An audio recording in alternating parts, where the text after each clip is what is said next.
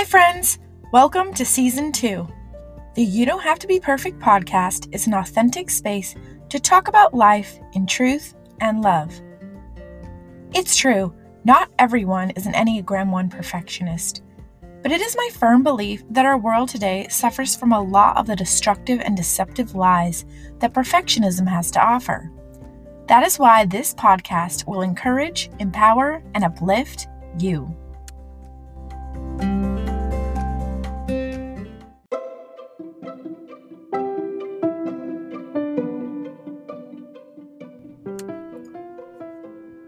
For those of you brand new here today, perfectionism has destructive habits that play a negative role in our lives.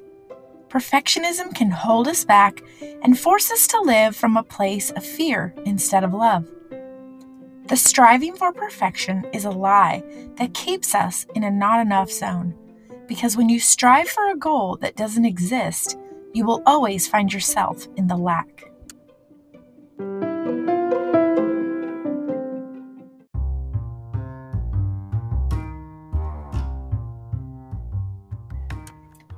I welcome you warmly to the month of November and invite you to participate in my gratitude giveaway. Simply email vanessa@bodysoulandmind.info and share with me something specific that you are grateful to God for this month.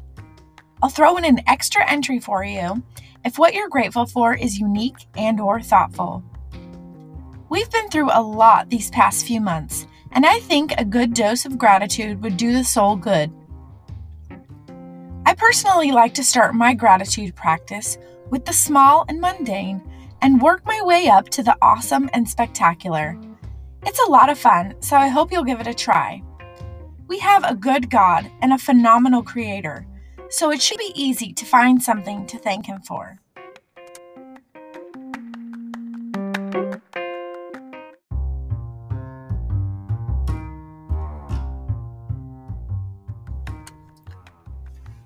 I forgot to tell you about the prize. The winner of the November Gratitude Giveaway will win a copy of a brand new book called More Power to You. I chose this book because Margaret Feinberg is one of my favorite authors, and her book is filled with powerful declarations of truth that will be sure to help you through this difficult time.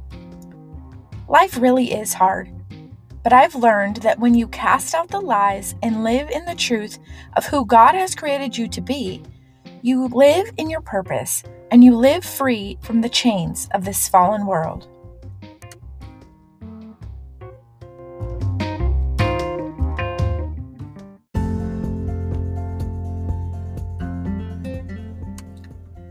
I am so thrilled to bring you this episode today.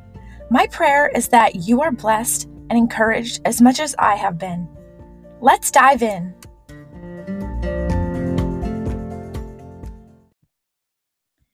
Inside today's podcast, I have with me Simcha Melling. She is a wife, full-time working mom of 3, writer, and a newly enrolled college student. Today, she writes to encourage and inspire others to joy and faith through the mundane and heartache in life. Simcha, I am so excited to have you here. I've been looking forward to this interview. Thank you. I'm really happy to be here. So you've shared with me that worrying about what people think of you and beating yourself up over the faults is your biggest struggle. I can relate to that very, very well. In fact, on the first part, I had a relapse just this last week. And I realized that my sour mood was stemming from worry, believing that certain people in my life disapproved of me. Thankfully, I've learned that the remedy is simple: truth. I remember that even if people I care about don't approve of me, I don't need it for validation because it's God's approval that matters. And I already have that through Christ. So can you give us some examples of what this looks like in your life? Yes, I can. And I love that somebody else can relate to that as well. So I wrote down here, LOL, there are so many. So one of the biggest ones recently was when we had to quit homeschooling and I had to go to work full time. That was a huge struggle for me because I was homeschooled as a child, well, pretty much all the way through.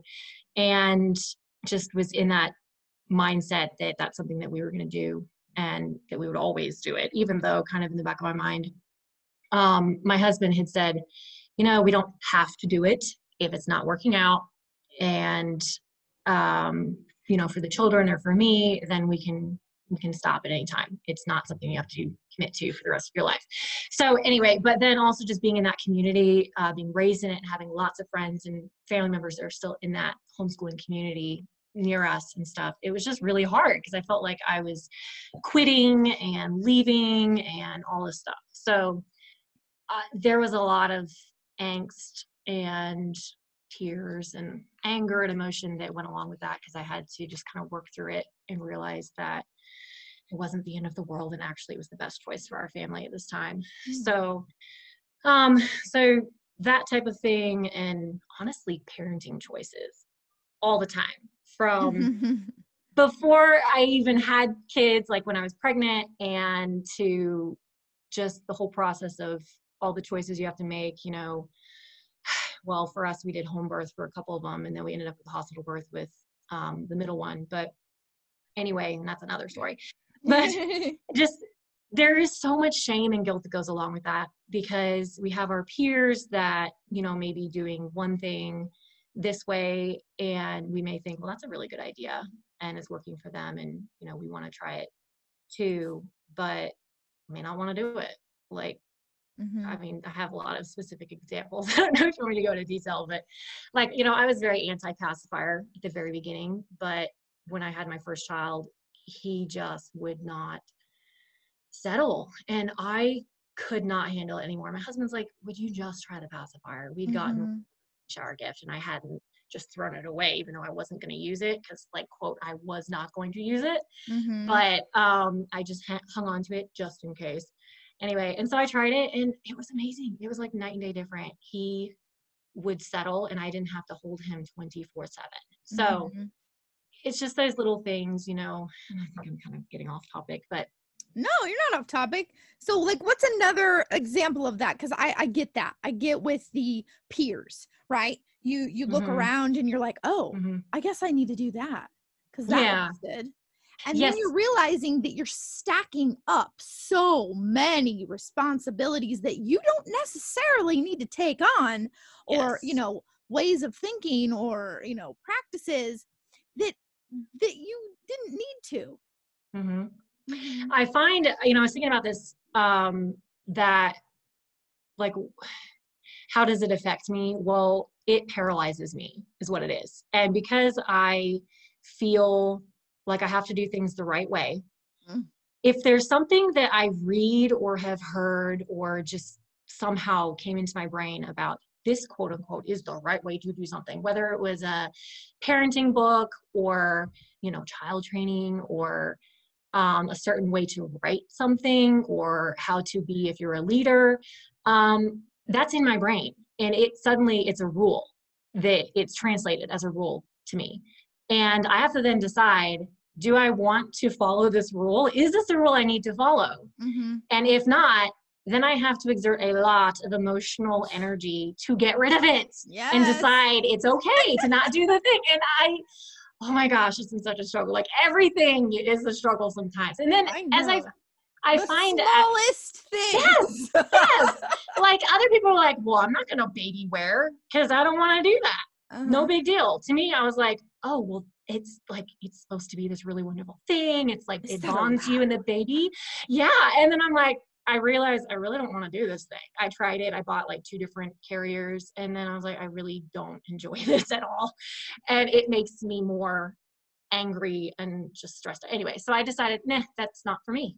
And kudos to those that want to do that, and that's fine. But it's not a rule that everybody has to do. Your baby will be just fine. So,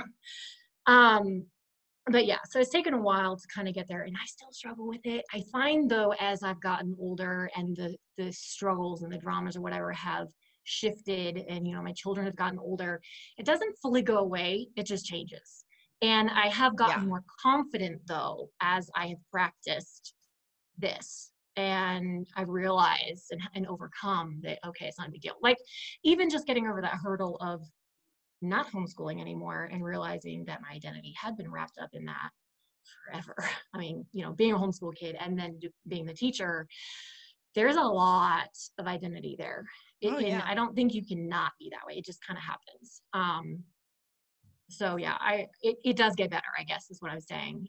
But I have to make a conscious effort, and I've been able to kind of identify it. Mm-hmm. So yeah, see, we're so similar. The identifying it's like helpful, but then actually eradicating it from your mind takes a little bit longer. Like actually, reminding yourself, I don't need to do that. I thought I needed to, but it's not true. I totally get that.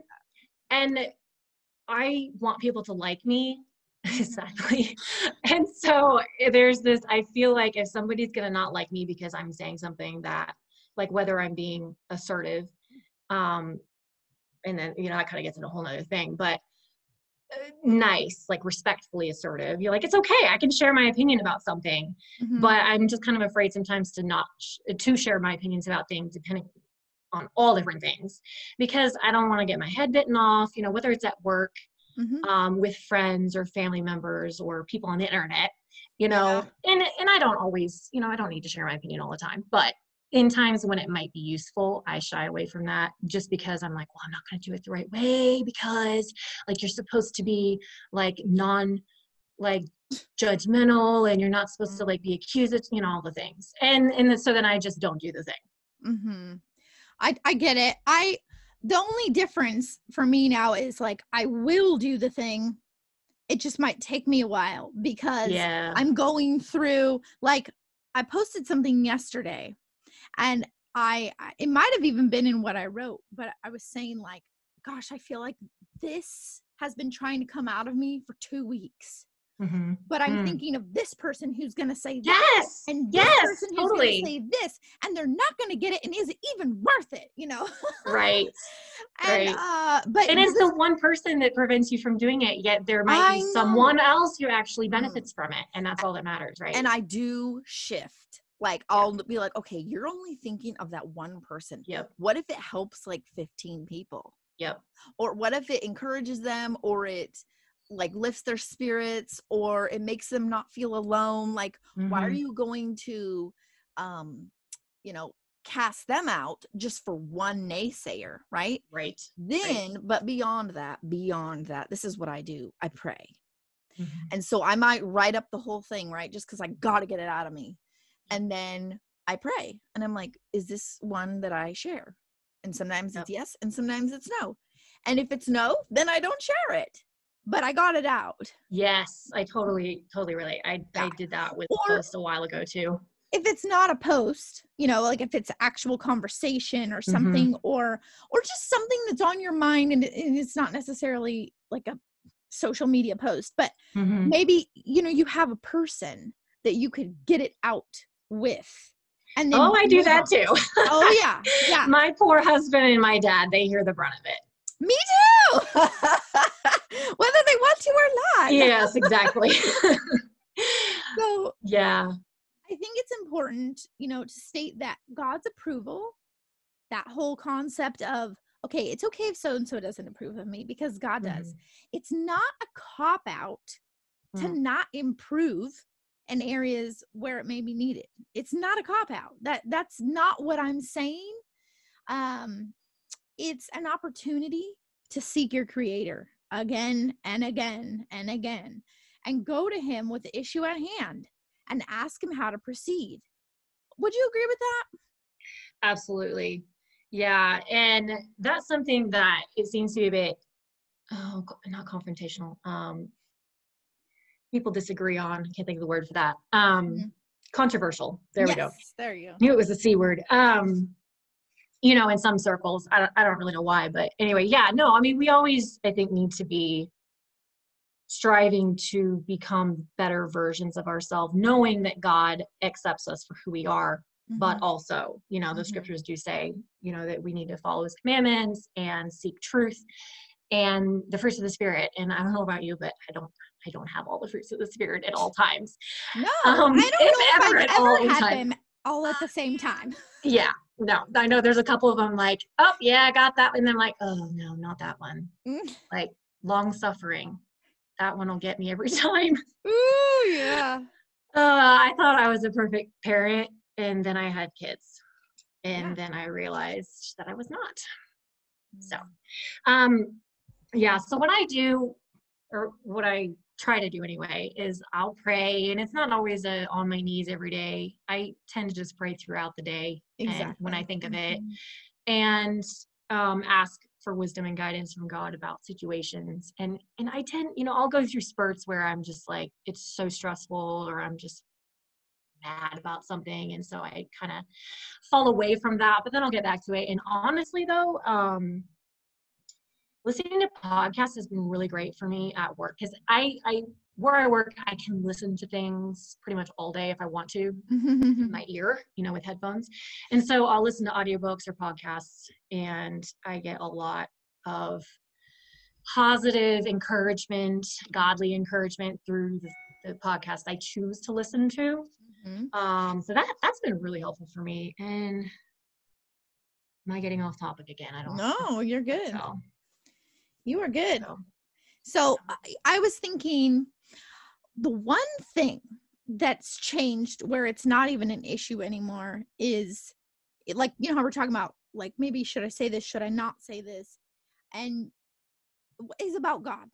So I don't care anymore if I say something about God and people are like, oh, you talked about God, right? I'm being silly right now. But because I can't not talk about God. I can't. That's good. And there used to be a time when that was not true. Right. That I was very categorized and right. and doing things the right way. Yep. Yeah, right. I don't think I ever will. Right. But now it's like, even when I don't think I'm going to talk about God, oh, there he comes talking about him. And this is why, because I literally spend every day with him. It's so different now. I get it now. I totally get the whole, relationship versus religion. And now Yes. I'm going on a tangent, but it's an important one because I feel like it's such a big deal right now. It is. I can't unsee with my spiritual eyes the church today. Okay. We are Pharisees. We are religion. I mean, I'm not saying every person. I can't. Right. Yeah, I feel you. I'm not quite fully there yet. I think I'm a few years behind you, but I am realizing as I've gotten older. Where was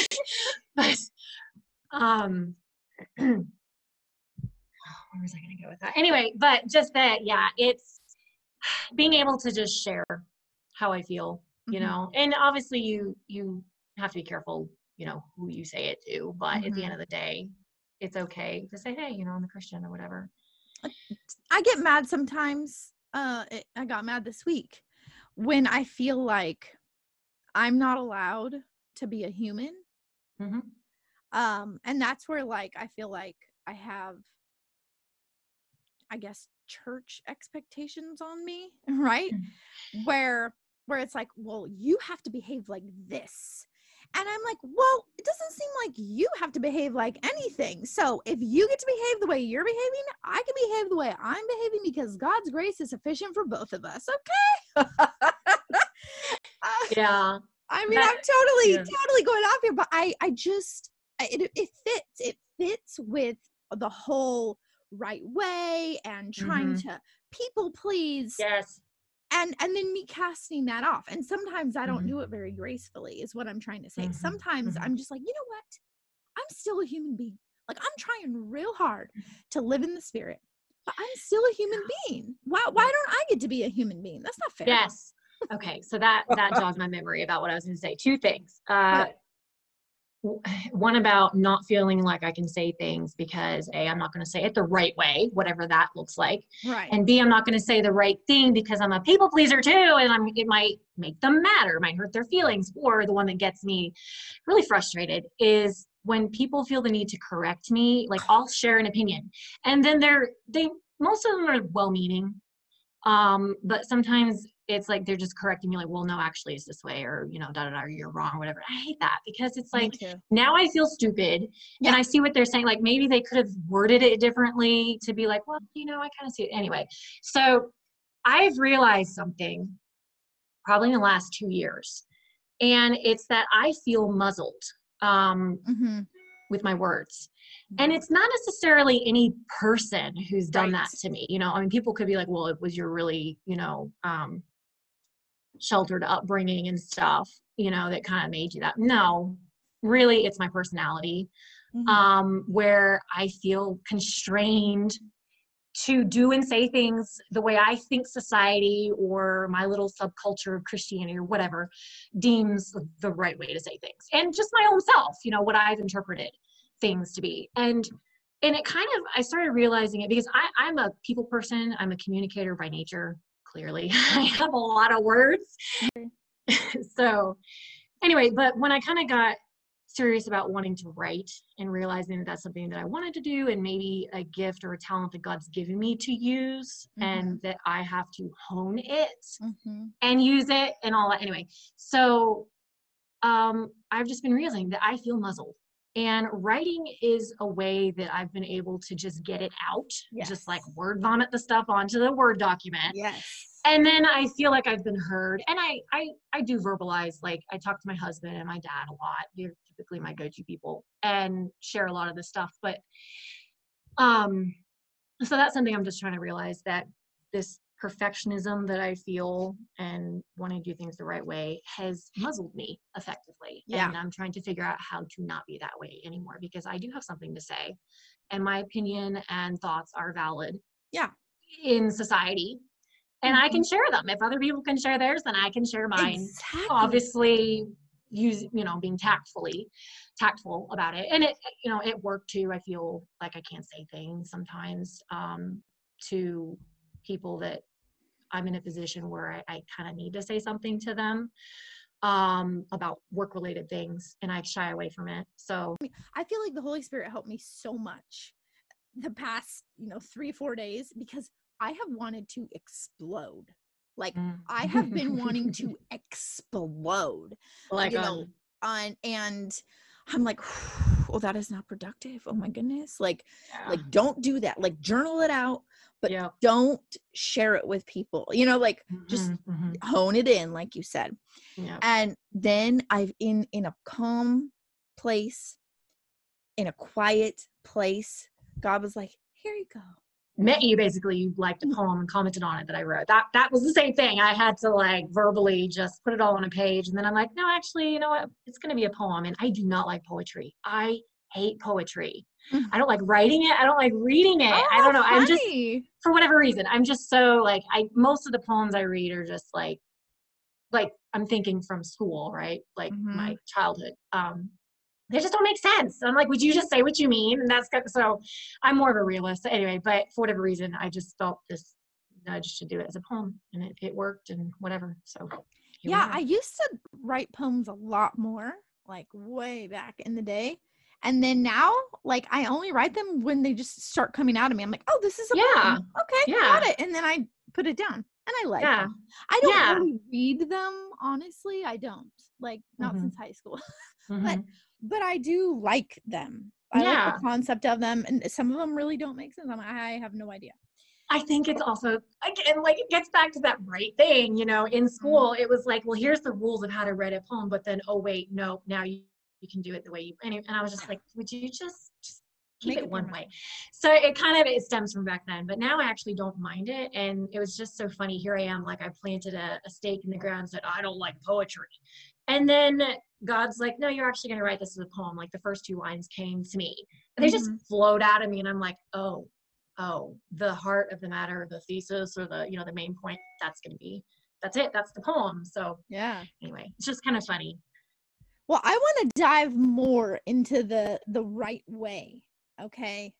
Like give me some more examples, because we've mentioned it here and there, but like, give me for instance, like what's something today that maybe you realized you were thinking of, oh, I'm trying to do it the right way again, or there's so many things. Well, I don't know what direction you want me to go with this, but even just this podcast, like this is my very first time on a podcast. And I was kind of struggling before when I would think about it, you know, like the weeks leading up to it, like, oh my gosh, I got to do it the right way. And I've listened to tons of them, and I judged my, you know, through my own ears, you know, what I think, oh, well, they said that really well, or I might have said it differently, you know, so I have all this rattling around in my brain of how I think the right way to do it is. But then when, like, you know, the deer in the headlights right now, when it push comes to shove, now here I am. And, you know, so, today, yeah. Well, like irritated with my messy house. I was telling you earlier, I had to take my kids to the doctor to have the doctor say, hey, they're fine, they can go back to school. And I came home, like that was right before I had to log on here. And I came home and I was not in a good mood. I was just mad that I had even had to do that in the first place. And I walk in the door and I'm tripping over all the shoes at the front door. And I'm like, these should not be here. They're messy and they're in the way and they're not all lined up. And it wasn't a good moment, but you know. See, now I think mine's even more obsessive. I mean, I'm constantly auto-correcting myself. Oh, it is so frustrating because like I feel like I can't get away from it. Like I'm like, can I just be free for 5 seconds? Yes. So like going to bed, right? I hate going to bed. I hate that I have to wash my face and floss and brush my teeth and put moisturizer on because, oh my gosh, if I don't, I'm going to age 10 years by tomorrow. Like, it's just like, it's like, I hate that I even think it, you know? So just that idea of, okay, you're going to do this now. And then most of the time I'm like, I'm like giving myself a pep talk. Like, okay, Vanessa, you're almost done. You're almost done. Your teeth are flossed. You're almost there. I get it. So is it an act of rebellion to not put the moisturizer on one night? Yeah. Do that. I'm like, I'm not doing it. I'm not washing my face tonight. Oh, I totally do. I can't think of something right now, but I totally have done the same thing. It's like, I get it. I am like a prisoner in my own mind. And it's so frustrating. Okay. So I was late to the party with the Enneagram thing. Okay. I was listening to podcasts and I'd hear people talking about it and they're all like, you know, chattering about it and like, oh, I'm this and I'm that. No. And I'm like, okay, I need to know what this is about. So I finally looked it up and I eventually read the book or two or whatever that there are and listened to some podcasts about it. And I took the test. I had to take it twice because I didn't believe it the first time. I took it 3 times. Okay, bless. Because apparently what I hear, ones, which I believe you're one as well, right? Yeah. We don't like to hear that we're ones. We're like, no, that can't be right. Nope. So I never thought of myself as a perfectionist. And the one on the Enneagram is considered the reformer or the perfectionist or whatever. And I'm like, what? Because growing up in my family, there were a couple of us in my mom and a sister and a brother that were like what you would label as perfectionists. Okay. Everything they did just was meticulous and it was just done right, quote unquote. And like, even just sewing, for instance. Okay. So growing up, my mom taught us how to sew. We took a lot of classes and, you know, it was a big deal. And my mom and my sister, they could sew a straight seam. For the life of me, I could not, and it bugged me so much. And there was also like criticism or joking and critiquing that happened, you know, as a family, right? You know, that just happens in everyday life. And I just felt this shame about this. And I'm like, well, I can't do it right. So I'm just not going to do it. And it wasn't until I got older that I realized, I don't even know where I heard this term, defeated perfectionism. And I think somebody's mentioned it in one of your podcast episodes before. I don't remember. But whenever I heard that in yours, I think it was, again, I was like, oh, yes. So I'm not the only one, but I heard that term and I'm like, what is that? And basically my definition or interpretation of what it is that you are a perfectionist, but you know you can't do it right. So you don't even try. So you're defeated from the get-go. Yeah. And that is so me. And so, because I never identified with being a perfectionist until I heard that. And then I'm like, oh, okay, well, that's me. And then I learned I'm an Enneagram 1, wing 9, which means I'm a perfectionist and a people pleaser. So that's kind of an interesting combination. So, Yeah. Well, I'm glad that you had that realization, because one of the things that I guess my whole theory, okay, sorry, see, sometimes I can't speak either. My whole theory is that we all struggle with perfectionism on some level. The destructive habits of it, and that's like a big part of what this podcast is about, to show people this so that they know what they're dealing with, they can identify, because again, you know, we've talked about it a lot. We've talked about identifying things, and then sometimes we're wrestling with them for a while, but guess what, we can't progress without identifying first. So true. So to me, identifying that for the first time is very helpful, very empowering. Yes. Because when I had no idea, I lived my whole life the same. I mean, I was definitely a perfectionist, but I had no idea that that's what I was. You know what I mean? And then when I took that Enneagram test, I had been recovering from my perfectionism for 4 years. So I was like, no, maybe I'm not a 1 anymore. And then they kept telling me I was a 1. I was like, no. Yeah. I was like, I don't want to be a 1 still. But no, and I shouldn't say that, because like that whole book, you know, the Ian Crone book, it's not saying that one number is better than the other. It's saying we all have healthy parts of our number, and we all have like unhealthy unhealthy parts, not weak, but unhealthy parts, right? And so, but you know, I just kind of lump it all together. I'm like, oh yeah. But like, I don't want to be a perfectionist. And here's the thing is that, and I shared this just the other day in another episode, God has done a lot of work in me. I've changed in so many things, but because I'm still a perfectionist, I don't really like enjoy, like, I'm still like, well, but I'm not there yet. Well, but I'm not right. Like, I'm still work in progress. Yeah. And the thing is that we all will always be. Yes, until the day we die. Until the day we die. So I actually use that to encourage myself. Yeah. And again, here's another thing. There's a lot of people who are not working on themselves. I would say the general population is in the dark about who they are and the destructive habits in their life. Like, they are in the dark. And so they're not even working on it, right? So the struggles that we're feeling are from work. They're from pruning. They're from being in the refiner's fire. And so we can celebrate that. Like, we can, like, you know, on my hard days, I'm like, you know what? It's okay. Like, at least I'm willing. Like, at least I'm surrendered and like, here I am. I know I'm not perfect, but I'm yours. And do whatever you want in and through me. Some days I'm going to feel amazing. Some days I'm not. You're going to use it all for your glory. Yep. That's so true. That is so true. And I have my own, you know, like you're saying, just things I have to tell myself, like, it doesn't have to be perfect. I even put that on a letterboard above my computer for right now when I do college, you know, to be like, it doesn't have to be perfect. Just, it's fine. Get it done. That's why you're in college, is to learn. So, but yeah. And that's something that I didn't realize, because I am well aware of my flaws. Like, I'm well aware of them. Seriously. Like, pretty much if you tell me that, oh, well, Simca, you know, your tone was a little, you know, you're a little critical. And I was like, oh, I know it. And actually about that. So with the Enneagram 1s, right, we have this inner critic that is constantly telling us. Constantly. Yes, constantly. You are screwing this up. And if it's not turned on you, it's turned outward on everybody else, how they're screwing up things and they're not doing it right. And oh my gosh, where did I remember? Such the critic right here. Yes. Oh, and I only just realized this about myself when I went to work, and I was in a job interview for promotion at work 6 months in.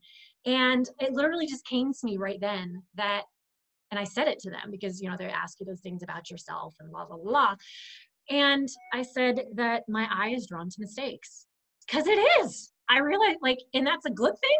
And it's a bad thing. Okay. Yeah. Now, when it comes to, you know, like work, I notice things that are not right and I can fix them. Yeah. And, you know, like for editing, for writing or whatever, it's great because like I can't even explain it except that like, I can't speak, that like I'll be reading something, even something that is fully edited and a published book.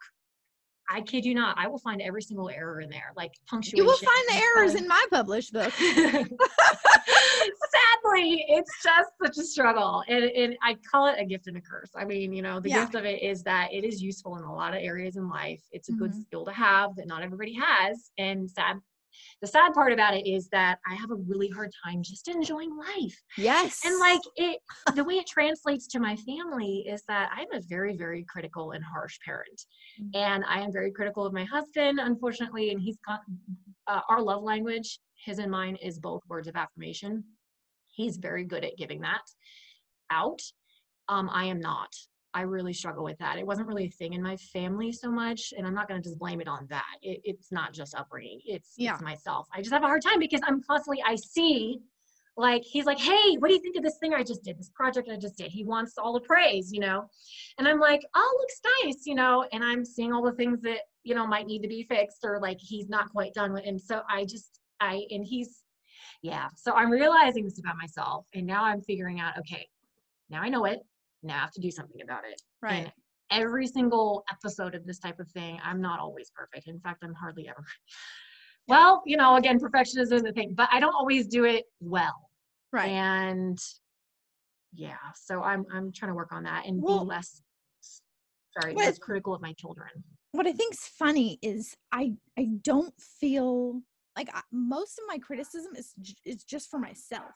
Mm-hmm. And then if my criticism is outward, it's usually more of a broad, like not personal.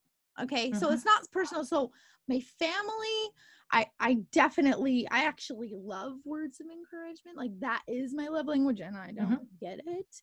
But I give it. Like it's really easy for me to encourage people because I actually see, it's weird. It's a weird thing. It's kind of like an anomaly, right? Okay. I love encouraging people. I love finding the good thing about them that I can pull out like that. I love that. But I absolutely hate being criticized because I already know, and I'm trying so hard. And when you criticize someone that is trying 1,000%, 1,010%, to do it right, and they like cuts you off at the knees. It's like, oh my gosh, I'm gonna die. Yes, you're like, I'm worthless. Nobody loves me. Yep. I have no value here. Yeah, I'm just like, I suck. Okay, fine, cool. Yeah, great. Yeah, I'm glad I suck. Thanks. Yep. Take care. Yep. I'm being honest. No, I get it. Most attractive, but I'm being honest. So, talk to us a little bit about your blog. It sounds amazing. Thank you. A friend of mine encouraged me to do it. She's like, you should do this. It'd be so much fun, and blah, blah, blah. And so it just kind of was hey, this is what's going on in our family. Our kids were little, and we had moved back to the United States after living in Australia for 3 years. Which sounds so cool. Yeah. Yeah, thanks. And it was just kind of a way for the family to kind of keep up on what was going on with us. And really, I enjoy saying things, and writing was just another thing. Yeah. So anyway, but now these days, I stopped doing it for a really long time because it was just kind of, I felt like, oh my gosh, it's just lame. And there were so many other things to do, and it wasn't going anywhere. And I didn't know anything about blogging. But then, I'm trying to remember, it was like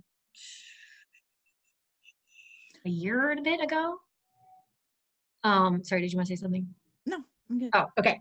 Yeah, about a year and a half ago, when we put our kids into school, I was looking on the internet because I like to research things. I like to know that I'm not the only one because I have to know who else has done this. How did they do it? Maybe they did it right. And how do I do it? Yeah, I'm very unoriginal, I guess, in that way. I'm not a very good pioneer. But anyway, so I was looking around on the internet to see who else has left the homeschooling thing and gone to public school. There was not much that I could find. And maybe I wasn't entering it into Google right or whatever, but I could find hardly anything. I literally was like 5 blog posts, okay? And the ones I read, I was like, okay, this was really helpful, to help assuage the all the feelings and everything. So I was researching this and I'm thinking there's inner dialogue going on, right? I'm like, where are all these blog posts? There's like a million of people leaving the public schooling community and homeschooling, and tons of things about how to homeschool and all of that. Like I've read a lot of those. I know those are around, easy to find, but where are all of these? And I just felt, well, God said in my head, well, why don't you write one? And I'm like, no. Remember, my blog was like dormant. I hadn't been on it in years. And I was thinking that's really only what I would do. You know, I wouldn't just write a Facebook post or something. I would write a blog post. So anyway, so God's like, well, why don't you do it? And there's kind of just been this thing in my family of like, if you see something that needs to be done, maybe you should do it. You know, maybe you're meant to do it. I don't know. So anyway, but I wasn't expecting that. It just kind of happened. And so, you know, the inner dialogue, and I blogged about it. That was my first debut blog post back into the blogging world. And so I decided, it took me like probably over 6 months to finally get around to writing it, because all of the fear and the worry and the shame and the guilt about what are people going to say, it's kind of personal. And I chose to go into a lot of detail because I tend to err on the side of oversharing.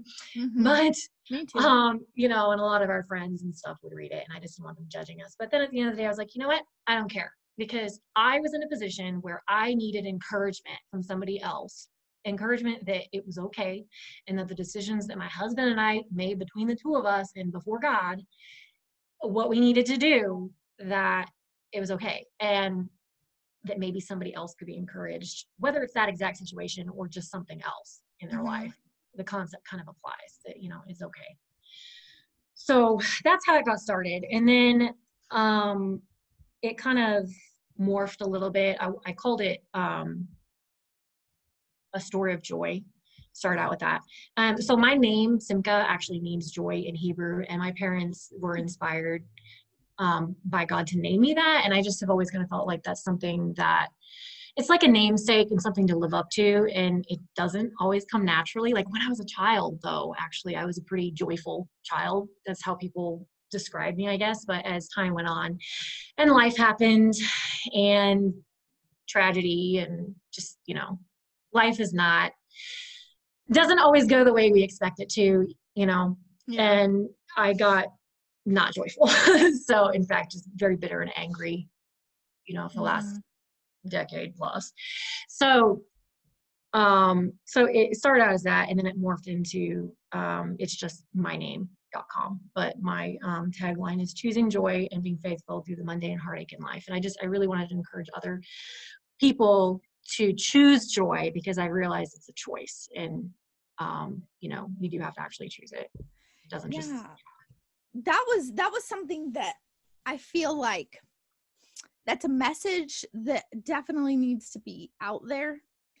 And it's something that I have to remind myself of all the time, you know, especially like we were just talking about with that self-critic, you know, it's like, oh, let's just choose joy right now. Goodness gracious, you know, like, can we just be quiet for a little bit? Can I just say though, when my husband, bless his heart, he is so wonderful for me. He is the kick in the pants that I need. But he's usually very nice about it though, so I can't fault him for that. But in these moments, like just even yesterday, he's like, well, are you gonna choose joy? And it's like, oh, would you just not? Just don't say that right now. But it's like, yep, that's true. You know what though? I think it's, you know, the choosing joy, what does it say here? Choosing joy, being faith-filled through the mundane heartache, right, in life. Yep. Because I mean, I have a chapter in my book, I have a chapter in my workbook about this concept that like we need to hold on to the truth that God is good.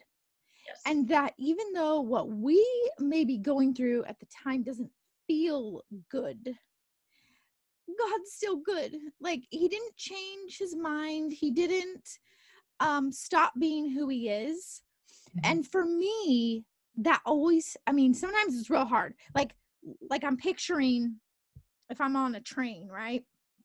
And maybe it gets super bumpy and I kind of pop out of the Mhm. car, right? Mhm. And I'm hanging on, and Yep. it's still bumping. Yep. Okay, I'm hanging on, going, okay, God, you're good. This sure doesn't feel very good, but you're good. It's Okay, hard. it's really hard, Yes. and sometimes in those experiences that I'm explaining right now, the Yeah. bumpy train where you flipped over the cart, you're hanging on with your your fingernails, Yeah. like, no, God's good. He said he's Yeah. good. Okay, Yeah. then if I can do that long enough, I eventually can pop back in to the Yep. cart. And I'm like, Yep. whew, Yep. finally. And I can take a break and I can Yep. rest for a second. And I've never thought of that analogy before. That just literally popped into my Yeah, head. that's a great analogy. But if I let go, right? Mhm. Sometimes Yes. it's so bumpy. Sometimes I'm so tired. And I've shared this with my husband. I'm like, I want to let go because I'm tired. My muscles are killing me from clinging on to this hope, this truth that God is good, Mhm. But then I'm like, okay, this is always the point that I get to. I can either let go and it's over, or I can hang on and get popped back into the cart finally. Yep. Okay, and maybe being it for a little bit longer this time Yeah, right. before the next bumpy road happens. But I don't know. I think that choosing joy statement fits with that because we get thrown off track every All the time. time Yep. something's uncomfortable, every Yep. time something doesn't feel right. And I Right. use the air quotes, right? Yep. Like, this doesn't feel right. This can't be Mhm. right. Mhm. Like, what did I do? I must have messed up somewhere. Yep. How did I take a wrong turn? I thought I was following you. Like, I mean, these are my thoughts. This is like straight from my brain, Right. this is what plays in my head Yep. in those times. And I hate it. I don't like Yeah. being in those times. Yep. But then when I'm back in the cart, Mhm. okay, when I'm in that little box car or whatever, I'm like, I'm so glad I'm here. Yes. Look at that beautiful bird in the sky. Look at these clouds. Like, look at how good I feel right now. I just feel the presence of God. Mhm. I wouldn't have felt that if I let go. True. And so it's not easy to choose joy. It's not easy to No. keep hoping. It's, and to hang on. It's not easy to believe that God is always good. It's not easy. And I'll let you finish your thought. Sorry. But what's your alternative? That's how I look at it. Yeah. Yeah, that's so true. And what's funny is on kind of the opposite, but same difference really.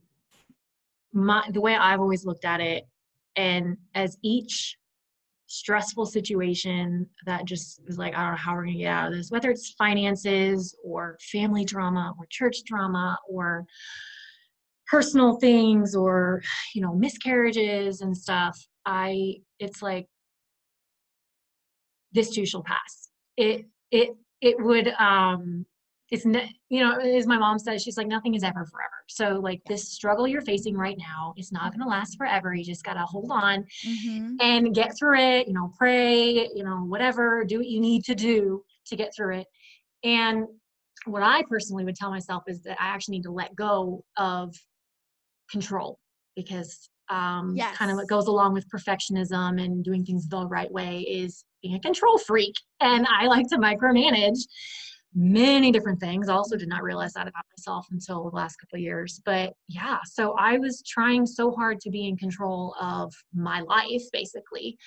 And I can't, because, I am married to a human being, and he's a lovely man. And through business and whatever, he likes to, he's more of a risk taker. I am not a risk taker at all, but to be self-employed, you got to take risks. And I've learned a lot of good things, through that though, because it's just not my natural bent. And so he's been a good example in that of just, it's okay. sometimes. And anyway, so just with that, and so, but our financial issues and stuff, I've just been like, it'll get better, it's fine, just let go of being in control right now, let go, give it to God, and pray and ask for his peace and guidance and whatever. And it always changes for the better. And then I feel like there's this calm for a while, maybe a month or something, maybe not that long, I don't know. Mm-hmm. And then we're back at it again with some stressful situation that to me is super stressful. It might not always be that way to somebody else, but whatever. And well, and I like to think too, what's helpful for me now is reminding myself, this is just the relationship.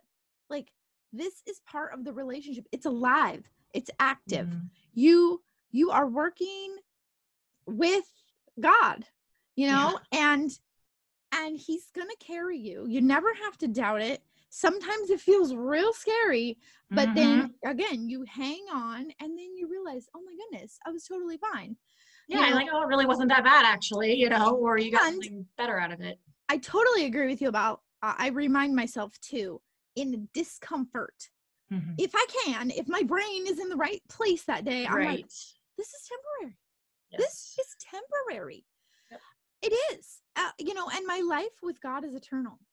Mm-hmm. So like, this is temporary, and he's already promised he's going to be with me every step. So really there's nothing to fear. And so when I can get there fast, mm-hmm. I get through the struggle much easier. But sometimes we're tired. Sometimes we are worn out. We've been working too hard, right? We've been controlling too much. Yep. And then we go, oh man, I was controlling too much and now I got to pay for it, right? Like, I'm sorry, maybe that's not the right, but that's how I feel. Yeah. But yeah, I mean, sometimes when I'm going through that time and it's just like, why isn't this feeling better? Okay, I know you're with me, but for some reason that's not helping. That's a cue to me that I'm trying to control too much in this situation. I'm like, oh, I surrender. I just say it. Yeah. I'm like, I surrender. And then I feel it. Like mm-hmm. I feel it release from me. And it's like, oh. Again, but I couldn't have released it earlier because I wasn't ready. Like I didn't know. I didn't know that I was holding on to it. And you can, and then I'm like, that's part of the struggle. Thank you for your grace, God. Thank you for, allowing me to figure it out, at this time, and you're not holding it against me and all those things. Yes. So to wrap up, how can we support you? How can we stay connected? Yeah. So prayer is always wonderful. You're the first person to ever ask that. Well, I heard it somewhere else. I'm like, that's a good idea. Yeah. So no, I'm not original with that either, but no, that would be really good. Prayer, specifically about, a bunch of things, but college, because I'm brand new to that. And that's a whole host of other fears and controlling and all kinds of things and the stress and just adding it to my already busy life. So prayers that'll go well and that I'll have patience and endurance for the long haul, because it will be a very, very long time. Yeah. And then I would love for you, your listeners, to follow me on Facebook or Instagram at Simcha Melling, and my name is Simcha, and then the last name is Melling. So it's just Simcha Melling, and then or on my blog, it's simchamelling.com. That would be very lovely. Easy. Yeah, and if it's not your cup of tea, I totally understand that too. So, but yeah, that would be fantastic. Well, I will put those in the notes for sure. Thank you. So they're easy to click, and no one even has to get a pen and paper. They can just click on it. But thank you so much for this, real authentic conversation, and I just really enjoyed it. Oh, thank you, Vanessa. I loved it too. Thank you for having me on.